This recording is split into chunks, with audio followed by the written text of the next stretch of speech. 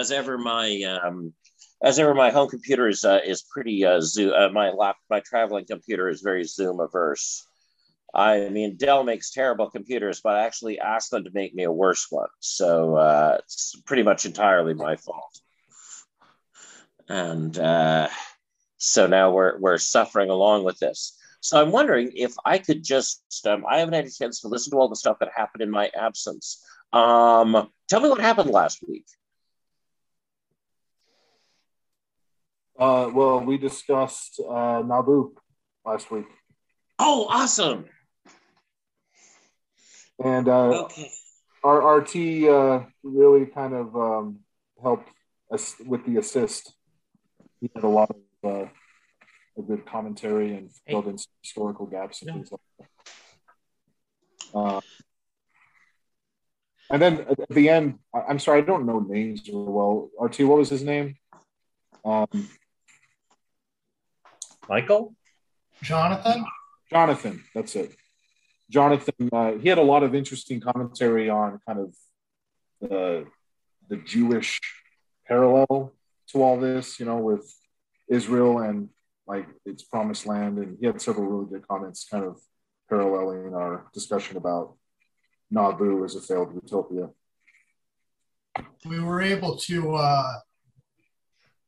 synthesize the definition of a Gentile from the Jewish and LDS perspectives. Oh, fascinating. Okay, that's pretty amazing right there. That's worth the price of admission. And okay. All right, I'm trying very hard to make Zoom function on my laptop. I think that's going to once again not happen today. So we've got some stuff to consider. We had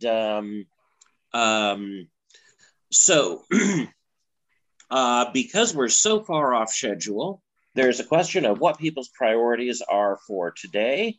What most needs to be filled in out of the stuff that we haven't covered, whether we might want to head to Central America, South America, what other places we might want to consider.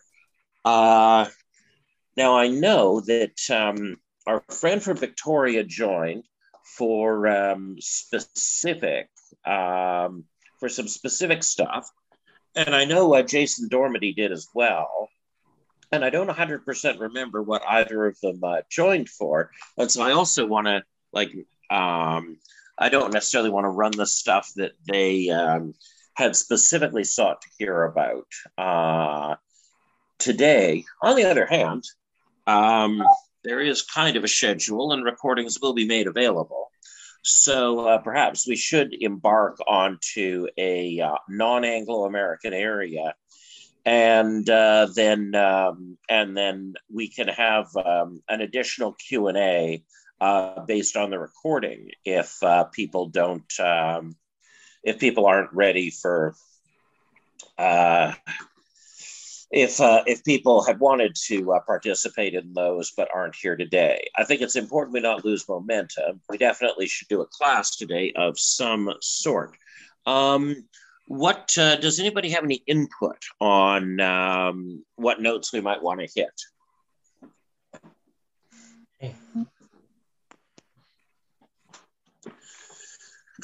All right. Out of all of those things just listed, I'm not sure. I think I'm down for anything. The main thing for the rest of the course that I don't want to miss out on is the dialogue on the John Birch Society. Okay. Well, okay, I'm just going to... Whatever route doesn't detour around that is the one I picked. Okay.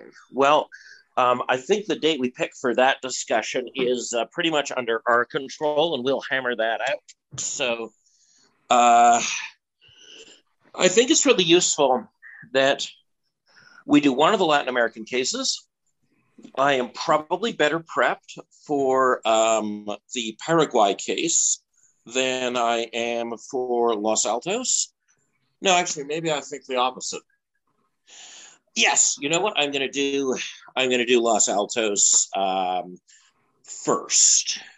So this, I think, so we have this sense of an Anglo-utopianism.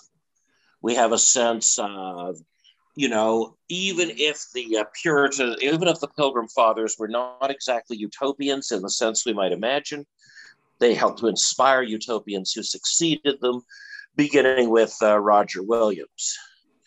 And so we have this sense of the English tradition. And although Cañizares has gone to some effort to, hey, Michael, although Cañizares has gone to some effort to situate the Anglo and Spanish traditions closer together, the fact is that there are still really sharp differences in utopianism that we should probably consider. So let's go back to some of those early comments about the Pilgrim Fathers and about Puritanism. So one of the commonalities that Cañizares points out is that both the English and Spanish saw aspects of the New World as demonic, and they saw the process they were involved in as not just the conversion of persons, but the conversion of physical places. And this goes back to a long-standing medieval tradition, one with which the Spanish Empire is much more continuous. So when the Spanish Empire comes to the New World, there is no pretext of utopianism. The original version of the Spanish Empire that comes to the New World is the one that arrives in the Atlantic Islands in the 1400s, right? The Spanish arrive on the Canary Islands in 1406 and begin their conquest of the islands in 1420. And in many ways, the Canaries are the dress rehearsal for the New World. In fact, it's useful to class the Canaries as essentially the colonialism there is essentially being of a piece with Spanish colonialism in the Caribbean. The Spanish really underdeveloped the Caribbean. When they got there, it was an extractive location. So just as in the Canaries, what the Spanish did on Hispaniola, what Spanish did on Hispaniola was essentially the same as in the Canaries. They came in, they enslaved a local population that was not literate, that had largely a Stone Age technology, and they used that population for placer gold mining. And Canary Islander slaves were also the first slaves who were brought to the Caribbean. So, but on Hispaniola and Cuba, the Spanish did the same thing with the Arawak people. They encountered a people that, while very culturally different from the Guanche people of the Canaries, were essentially in a similar material and technological situation. Now, we think today of plantation agriculture, the sugar plantations, as the long-standing basis of Caribbean colonialism. But that's not the case at the beginning. While the Portuguese developed sugar plantations in Brazil, in the Azores, and in Madeira, using an enslaved labor force that they imported, the Spanish did not develop significant plantation agriculture. And that's because they were hammered by a particularly bad understanding of economics. The Spanish, of all of the colonial empires, were the most committed to believing that gold made wealth. Their understanding of economics was radically unsophisticated. Now, this lack of sophistication will actually produce paradoxical benefits when we get to Paraguay next session. But in the Caribbean, largely these they did not develop intensive plantation agriculture the way the Portuguese did in their Brazilian and Atlantic island colonies. And the same is true of the Spanish in the Canaries. And so with this intense focus on simply the material extraction of gold, while plantation societies are shitty societies, the Spanish seemed uninterested in society at all. Their interest in society really comes from their encounter with the mainland of Central and South America. And their interest in society comes from witnessing productive societies that were producing wealth that preceded them in those places. So when the Spanish, and this is really true of the Spanish Empire right up until 1823, the Spanish did not really have a theory for how to colonize the New World.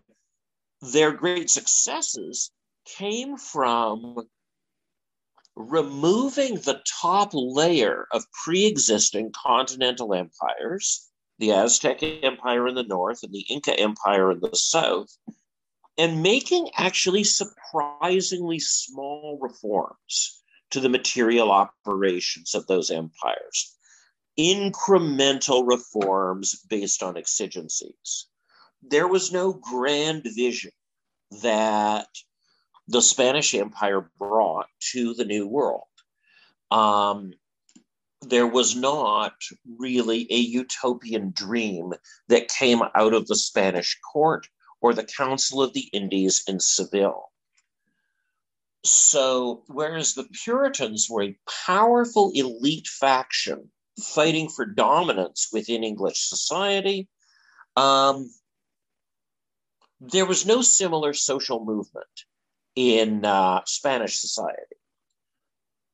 Although it depends on what one means when one says Spanish. The people who brought the utopian vision to the New World were men like Bartolomé de las Casas, the humanitarian reformer of Hispaniola, the one who campaigned to ban indigenous slavery, and the one who got the laws proclaimed prohibiting the Inquisition from trying indigenous people for heresy or idolatry. And because the balance between church and state and the relative construction of church versus state institutions is so radically different in a Calvinist world than in a Catholic world, the impetus for the first people with real utopian visions for the New World were people dispatched from Rome, people who came at the behest of the Spanish monarchy to evangelize the indigenous people. Because, and this is a result of a piece of international law called the Treaty of Tordesillas, proclaimed by the Pope. It gave huge swaths of the New World to the Spanish and Portuguese on the understanding that their purpose there was to evangelize indigenous people, to bring souls to Christ. And so, although many of the Spanish Franciscans who served as the first wave of missionaries before the Jesuits come into being, because the Jesuits don't even exist at the beginning of our story, it's the Franciscans who are who go to the New World. And we've got to consider who the Franciscans are who go to the New World. The Franciscan order is enormous, and there are serious power struggles within it. Because the Franciscans effectively developed the theology necessary to create modern banking, they're a tremendously powerful, wealthy order. And they have a highly pragmatic side that is leavening capitalism in the Mediterranean basin and running the banking system and polemicizing in favor of all that. But there were what we might call revitalization movements within the Franciscans who really believed that the order had taken a bad turn. Joachim of Fiore was a crucial visionary in all that. So it's the followers of this fellow Joachim of Fiore who are massively overrepresented in the ranks of the Franciscans who come to the New World. Now, the first task for the Franciscans is to preside over essentially the reorganization of Aztec society in the face of the first major epidemics. And they have a lot to do because they have success. So first of all, they burn all these records of the Aztec Empire and then immediately repent of doing so and try and put them back together. And they do extensive ethnographic research to try and find out what was in all the books they just burned. And amazing work. So, because it's totally sincere. Like why the hell did we do that? That was a terrible mistake. And they managed to replace a lot of the data, and not all the codices are burned. But the big project the Franciscans have to preside over in the Aztec Empire is a project called Congregación, where indigenous people are, some villages have been so decimated by epidemics, they no longer function economically. And so the Franciscans have to worry about reorganizing villages, moving people around, organizing census data. And so it's a massive bureaucratic project. And they're baptizing people in the millions because they very successfully polemicized in favor, because it's not like they do ethnographic research out of the goodness of their hearts. The reason you do ethnographic research is to bring souls to God. You do that by finding equivalencies in other cultures for the ideas in yours. And the Franciscans hit upon the fact that the Mesoamerican blood cult is based on the idea that the best people in the world are sacrificed to the earth monster on top of the pyramid to keep the world going, and that the elites are permitted to eat their flesh as part of this ritual process of keeping the world alive. So what the Franciscans sell is the idea that they know a kind of magic that can turn tortillas into human flesh. And they don't just turn it into the human flesh of good people, they turn it into the flesh of the best person who has ever lived. It's pretty compelling. But there's a reciprocity to this, because the Franciscans begin to think to themselves, wait a minute, maybe there's another explanation for what's going on here. We previously considered, as I said in the first lecture, that maybe the New World is a counterfeit, or maybe the New World is the old world before the fall and is not subject to original sin.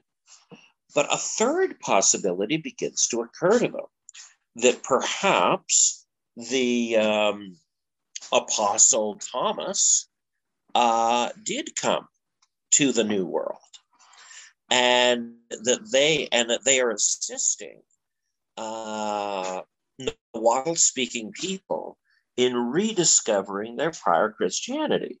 Again, nothing familiar going on here for anybody in this room. So this idea takes off to a certain degree. And it fits into the idealism of Joachim of Fiore.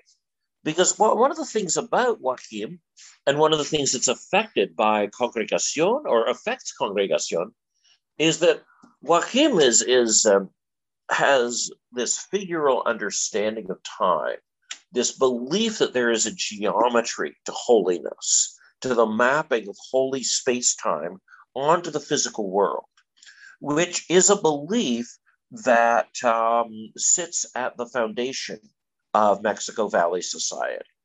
The belief that the world is an endless upscaling of the Atlpatl, this geometric layout of an extended family dwelling in a town. And then the town is a magnification of that. And then the city-state is a magnification of that, all the way up and all the way down. Again, this resonates strongly with the Franciscans. And so one of the things that is sharply different between Spanish and English utopianism is that the praying towns of Massachusetts, places like Martha's Vineyard, are exceptional in English utopianism. English utopianism is primarily a settler utopianism. Spanish utopianism is, even when it's European-led, is understood to be about constructing a utopia of Indigenous people for Indigenous people based on their elect role.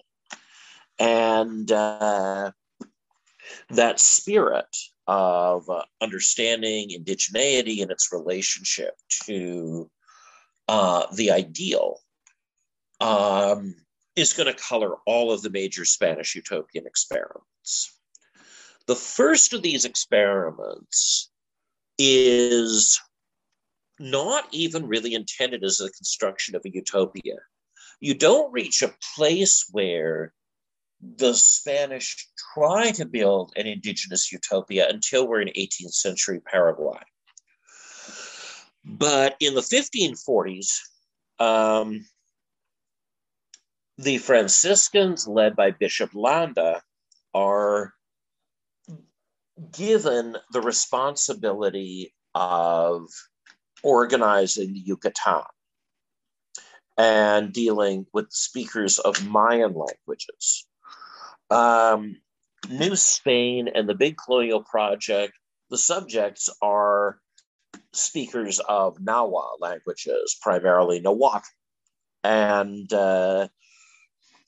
while there's a small number of Mayan-speaking vassal states at the southern periphery of the Mexico Valley, they're very much the exception. It's Nahuatl speakers who are the center of the empire. Now, one of the things about Yucatan is it is far less congenial to Spanish occupation. It is humid, it is wet, and it has a village culture that is based on a very different style of agriculture than what the Spanish have seen. While the Spanish are impressed and amazed by the maize agriculture of the Mexico Valley, the Mayan agriculture is more peculiar. It's something that it's slash and burn inside under the forest canopy. So so Mayan speakers will not intercrop their corn. They'll intensive crop their corn. They'll clear cut. They'll put the corn in. They'll pull all the nutrients out of the soil. And then they'll let that grow back and do another clear cut in a sort of clockwise rotation around their village, or counterclockwise. And so the jungle is so rich, this ecosystem replaces so many soil nutrients that you really, you can, on the one hand, most of the land around you is not in agricultural production, But the land that is around you is in fairly intensive agricultural production. These are not permaculturalists, contrary to the horse shit that even many of my allies say about Mayans. These villages are so much smaller than the city-states of the Mexico Valley. They have so many fewer amenities. Yes, there are all these pyramids, some are in use, some are not. There are all these ritual sites.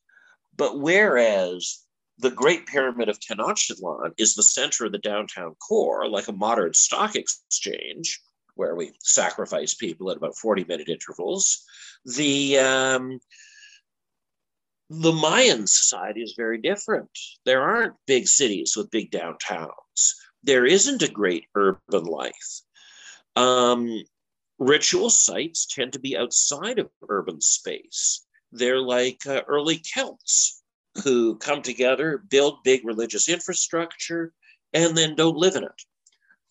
It's just not ecologically conducive to that kind of life. So the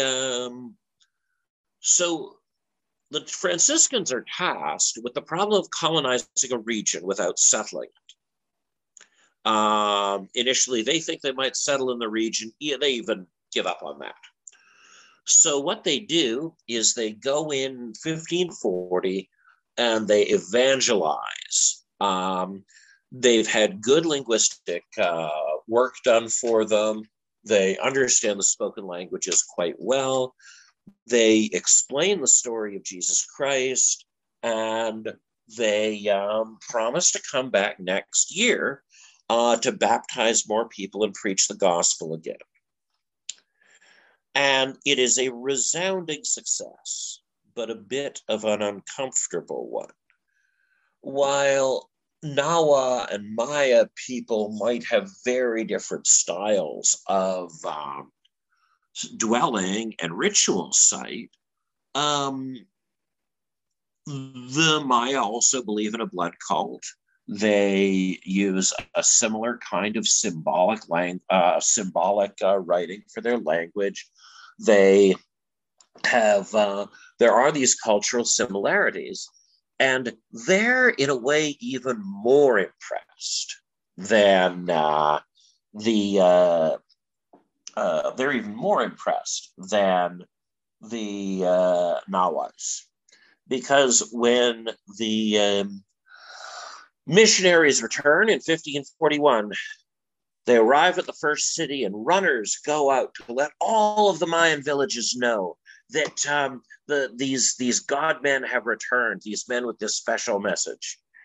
And in each city they visit, they discover that about 3 days before they've shown up, the member of the village who would previously have been the ball game sacrifice has been crucified for them. Everywhere they go, there is a guy on a cross being Jesus, just to show the Franciscans that the Mayan people have got the message. And what's interesting here, and John Sorensen made much of that.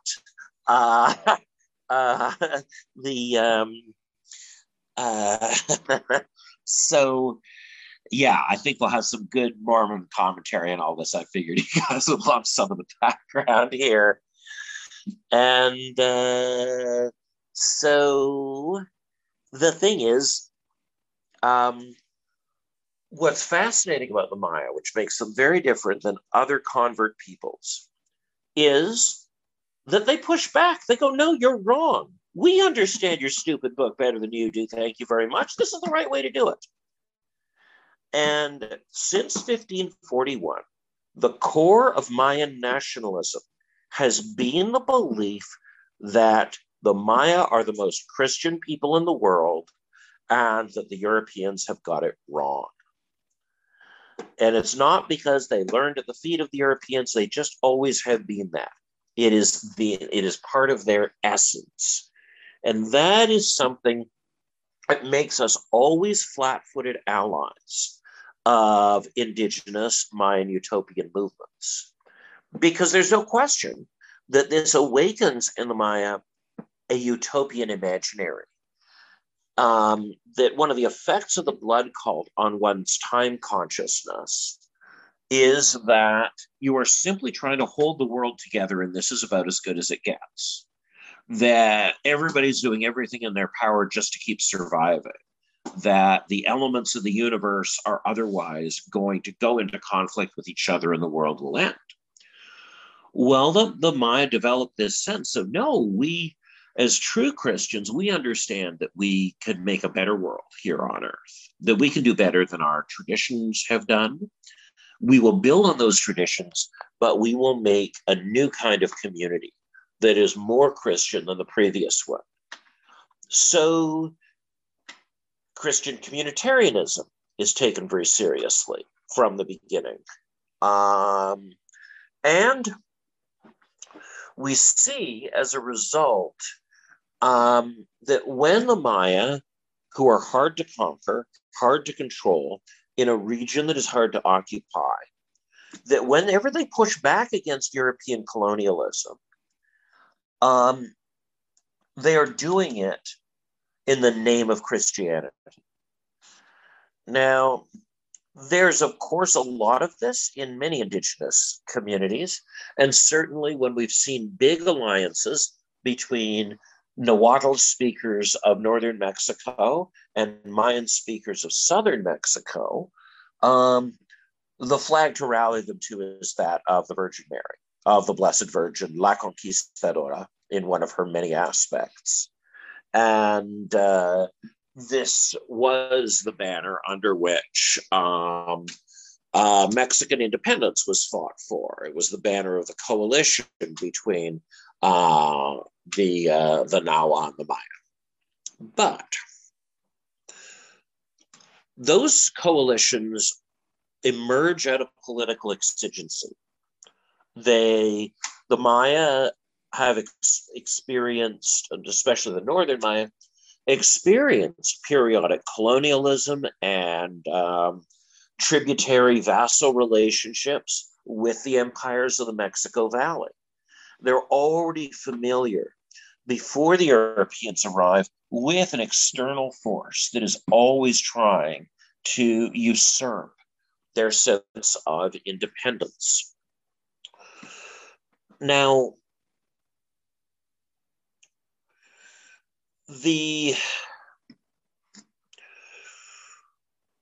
so Matthew Restel, in his book, The Seven Myths of Spanish Conquest, says the single most important myth that distorts our understandings of the conquest, and one that I've got to say applies as much to British Columbia as it does to anywhere in the former Spanish Empire, is the myth of completion. The belief that the conquest is over and not still in process. We've been working on conquering the Maya for, 480 years. It's clearly not done. The Mayan-speaking regions of the world, people are still growing up speaking their native language, Quiche or Kachikal. They're living in ways that are continuous with their past. Congregación does not reshape the Yucatan and the way that it reshapes the area to the north. And in fact, Congregación is not really attempted in these regions because these are smaller villages with more organic structures. There's a Congregación that's already taking place when there are significant demographic losses. Now, this does not yield really what we might fully call a Mayan utopianism until the 19th century. Whereas in the English-speaking New World, there's a war that is initiated, well, essentially the English, you have to organize an army that will throw them out 20 years before it does. They have to create the Continental Army because it's a strategy for winning the 7 Years' War. And they put Jeffrey Amherst and George Washington in charge of it, even though George Washington caused the 7 Years' War accidentally. In the Spanish New World, it's a different story. One of the reasons Spanish colonialism lasts as long as it does is because under the Habsburgs, it's cripplingly inefficient. By the time the Habsburg dynasty loses control of the Spanish Empire, 93% of the gold and silver exacted in tribute from the New World is being lost on the way. And political offices are held by people of mixed race, of multi-generations, that they can trace back to the aristocratic lineages of indigenous people. So in more organized and profitable areas of the Spanish Empire, during the second half of the 18th century, the Bourbon dynasty takes over and builds all these highly efficient systems that squeeze people and oppress people, and people notice they're inside the empire in ways that they haven't been, ultimately leading to its collapse. But in the case of the Yucatan, the Bourbons never really get that far. There isn't that much money to extract. No one's trying to seize that territory, unlike California and Argentina and the places they reorganize against colonial competitors.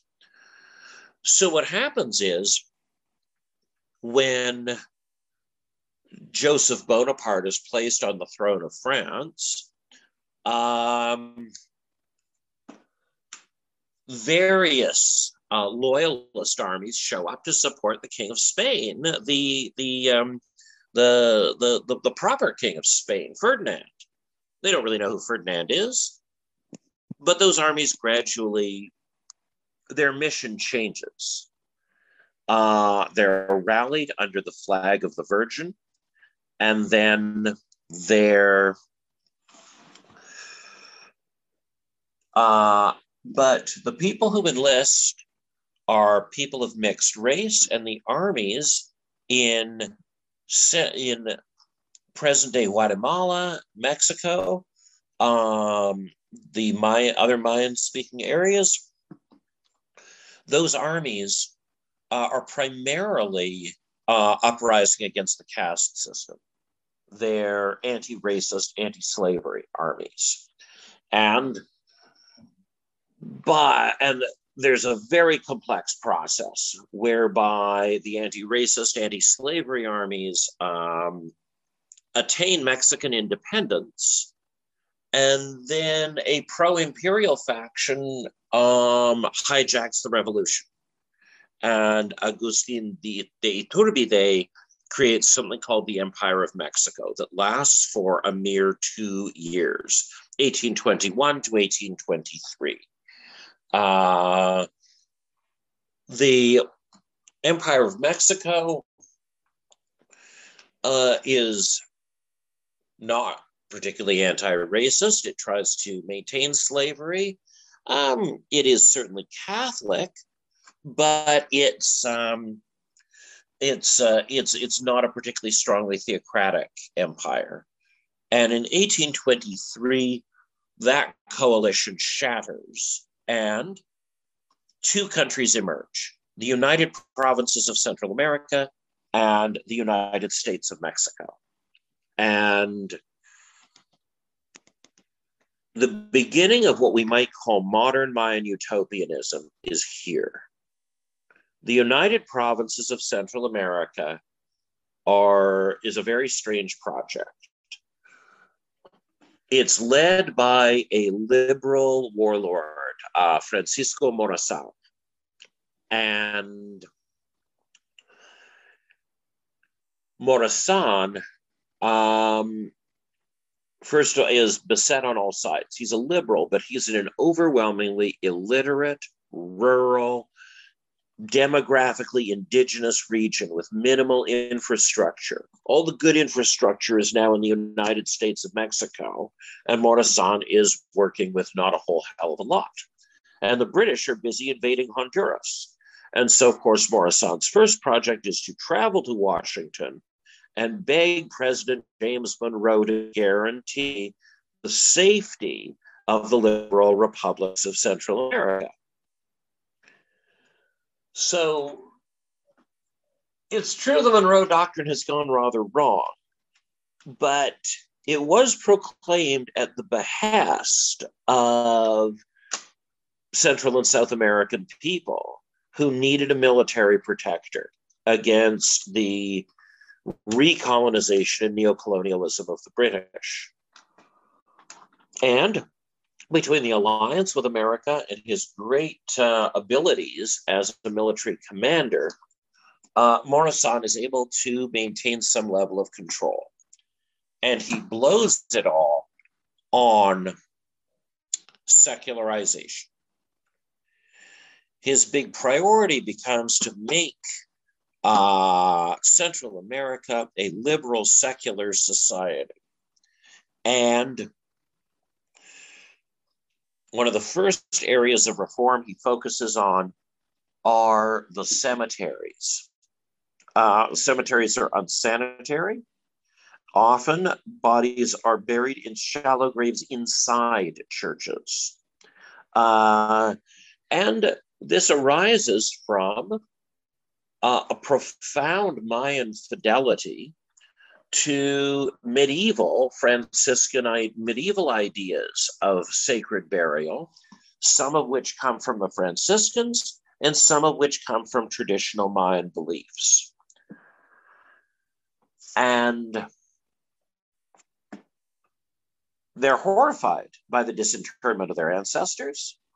They're horrified by the state surveillance and authoritarianism they're facing in their villages, which have never had a national authority wondering about public health and the like.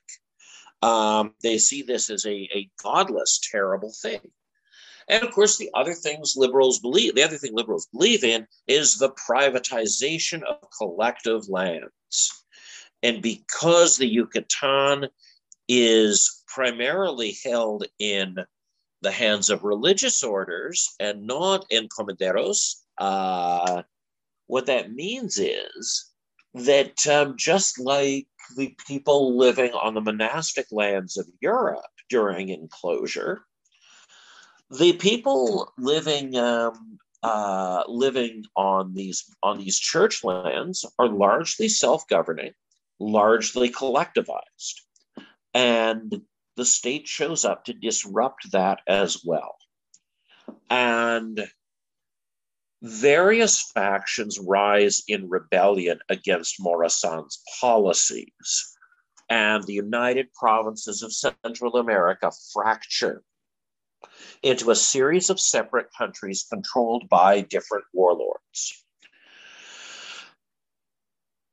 One of these countries is the Republic of Los Altos. And it is one of the shortest lived countries in the history of the Western Hemisphere. It lasts for only about a decade. And we actually don't know a great deal about it because of the records it kept. It did not keep in Spanish, or it kept some in Spanish. But old Mayan scripts were used because, unlike the other Central American countries, Los Altos had a Mayan-speaking majority. The most common written languages were also Mayan. The biggest cities were Mayan, Chimiltenango, Quetzaltenango, places like that. And Los Altos provoked a reaction similar to the reaction to Haiti that the world had had a generation before. Liberal revolutions in the New World were scary. The American Revolution was scary. You know, the young liberals, Argentines, whatever, that's scary. But when Black people had a revolution and attempted to implement a hybrid system, this mixture of 19th century liberalism and 16th century Nigerian theories of kingship, of course, the world went apeshit, and is still lighting Haiti on fire every few years in case it pulls itself together. People still need to learn the lesson that that's not allowed to happen, that slaves can't just rise up and slay their oppressors and set up a non-white led state without serious consequences. Well, Los Altos was a similar provocation, whereas Honduras, Nicaragua, El Salvador, Guatemala, these were places where liberals fought conservatives, and some places the conservatives won, some places the liberals won, but the new country coming into being was not really questioned. Nobody said this state is not meant to exist. But those states had an official language of Spanish. Those states had liberal constitutions.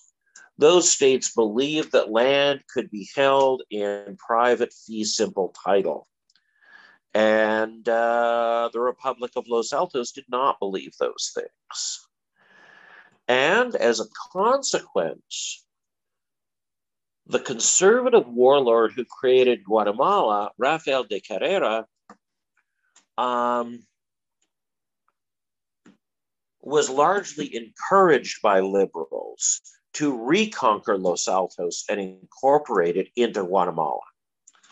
Carrera was able to do this by making a series of religious concessions. So Carrera essentially dropped the land, basically continued to oppose land collectivization because that's what got him liberal support, but he dropped the reforms to the burial policies and the cemeteries and the public health and all that, and was able to gain enough mestizo allies that they were able to subjugate Los Altos again. Now, on the other side of the border with Mexico is Chiapas. Chiapas is a similar story. It didn't try to separate, but its independence was viewed similarly as a threat.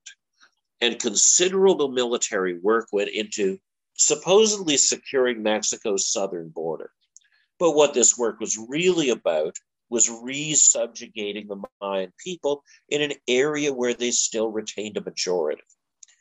And so since then, we've had this split of Mayan speakers between Guatemala and Mexico, and we've had and the uprising that created Los Altos has never really been put down. It shows up again and again, and what animates it is not typically a charismatic leader. It's one of the first big misinterpretations we had of thinking that the Zapatista movement, the new Zapatista movement of the 1990s, was something where what was most important was the charismatic leadership of Subcomandante Marcos. Well, the fact that the leader is always masked should tell you something very important about Mayan ideas of leadership.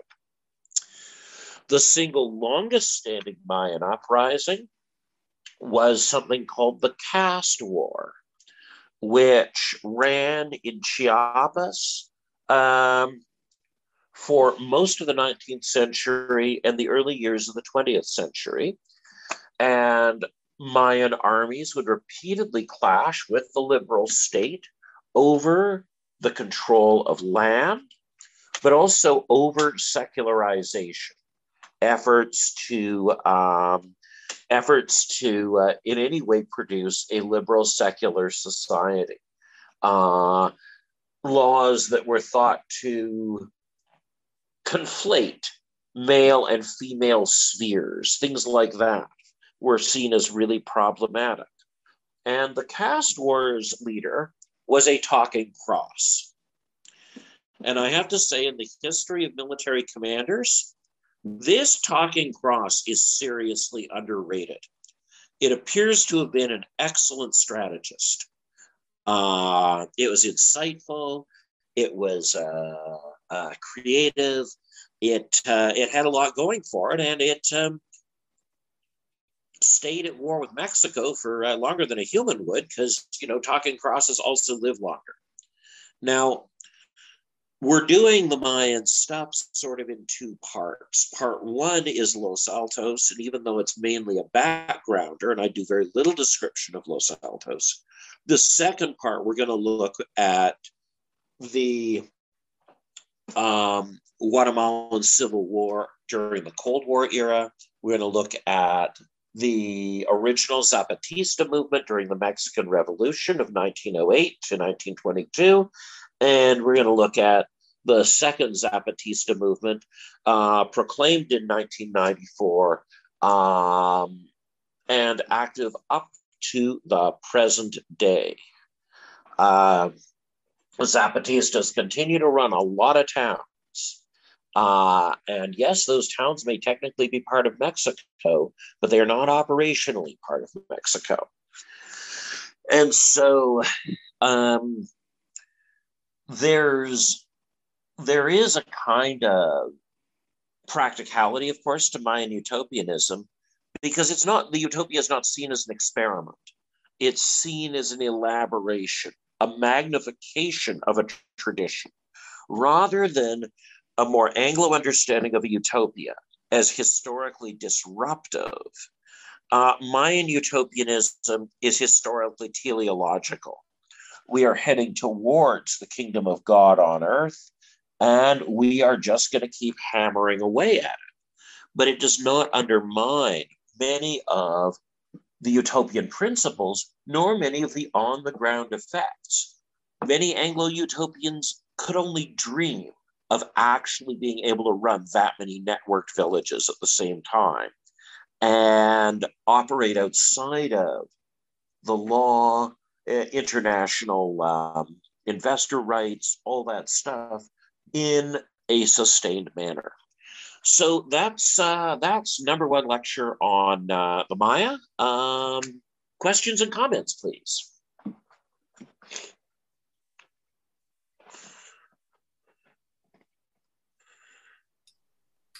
Neat lecture.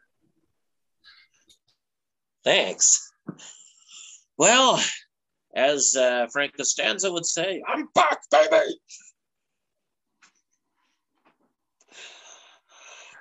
Art.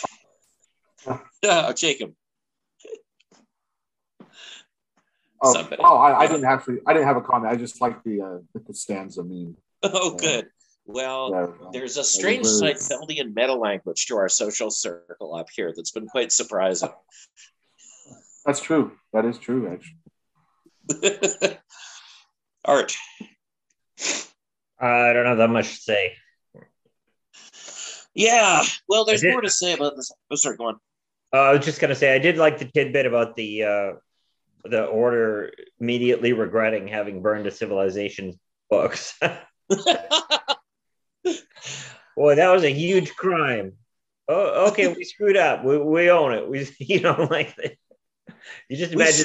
I guess we're going to spend Yeah, except they didn't cry and apologize. They just spent 20 years fixing it and wrote some amazing books. The Florentine Codex is, a great ethnographic work that stands with, it's got sort of the grandeur of Herodotus with some of the accuracy of Franz Boas. It's pretty damned amazing.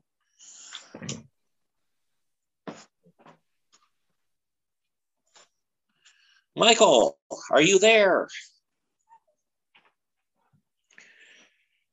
Well, Michael. Oh, there we are. Oh, yes, hey. There he is. I'm here, and I'm cooking dinner while I'm listening to the lecture. Can you guys hear me? Okay. Excellent. Yes. So I liked there was a couple of things that I didn't know that I found interesting, and one of them was the view of the Franciscans when they showed up, and how that's different than what a lot of times we think about what the Conquistador Society was doing. You know, the Franciscans were kind of a unique group, and we need to remember that they are not the Jesuits. There's a whole other thing going on there. But I really enjoyed the idea that they showed up and they're like, "Hey guys, we've got this new religion to tell you about, and it involves sacrificing and redemption, but really it's all about the sacrificing. And so here's our dead god on a stick." And the locals are like, "Well, shit, we can work with this. I mean, you guys are late to the party. We've been doing this a long time." So that part was new to me. I didn't realize that, and I really enjoyed the heck out of that. And the other, of course, I love hearing about Los Altos because, you know, who wouldn't? But the idea around what a utopian view is, I think, is something that we need to keep reminding ourselves of as we're going through these different groups, whether it's in the American Northeast with the Christians, or the Puritans, or the early Mormons, or what the Spanish were doing and how totally different they are. But I hope too that we can find that little thread that goes through there to say, you know, even though this is a totally Spanish way of looking at a thing and a total Mayan or Aztec response to it, but, you know, where are those human commonalities to the idea of a utopia? That's what I don't want to lose track of. So there was some theory that was so when I started studying Mormonism for my PhD, there was this the big sociology of religion idea that people were very focused on was this guy named Rodney Stark, who had come up with the theory of optimum tension, that you need, that a religious movement to survive needs to have an optimum tension with mainstream society. If the movement is too different from mainstream society, it will be crushed. And if it is too similar to mainstream society, it will become like mainline Protestantism and just be absorbed into it and disappear. And I think that there's a variant on that we can apply to utopias. That utopias are their optimum tension levels are going to be significantly higher than a religious movement that's distributed within a society. But I think if we're trying to plot these things and compare them and place them in the same category, I think we might want to talk about an optimum tension between the inside and outside when we assess whether something is utopian. I think that if the tension is too low, it's not that a utopia will die. It's just that it won't be a utopia. Its order will be insufficiently different. We might see it as a subculture or a community within a set of communities or something like that. But there has to be some way, I think, that the utopia is an implied criticism or of directly stated criticism of the society it's adjacent to. And that means that there's going to be, unlike the optimum tension with a religion, in many ways we can, as much as we might see Brigham Young's Utah as in some way dystopian, I think we can also see that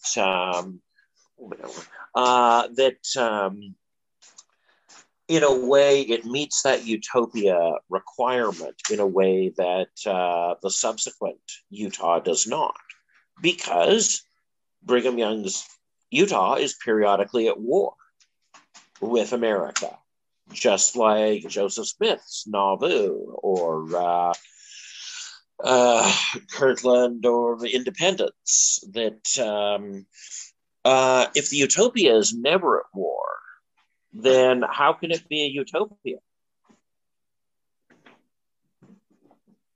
Yeah, that's an excellent point.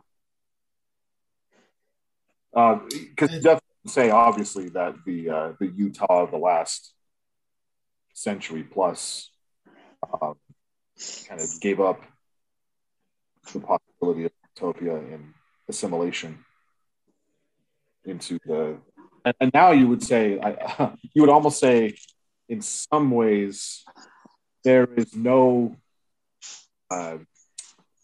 demarcated, separate sociological group that is less at war with the country than the Mormons.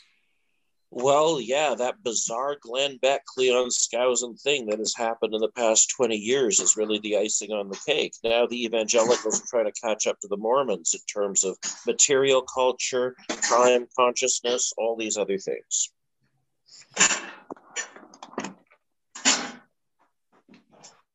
That's a great comparison. There's no other religious group that the Mormons have both sought after and successfully accomplished in dialogue than with evangelicals. It's very strange. That is by far the deepest and broadest interreligious relationship that Mormons have, to my knowledge, with the evangelical community. Yeah.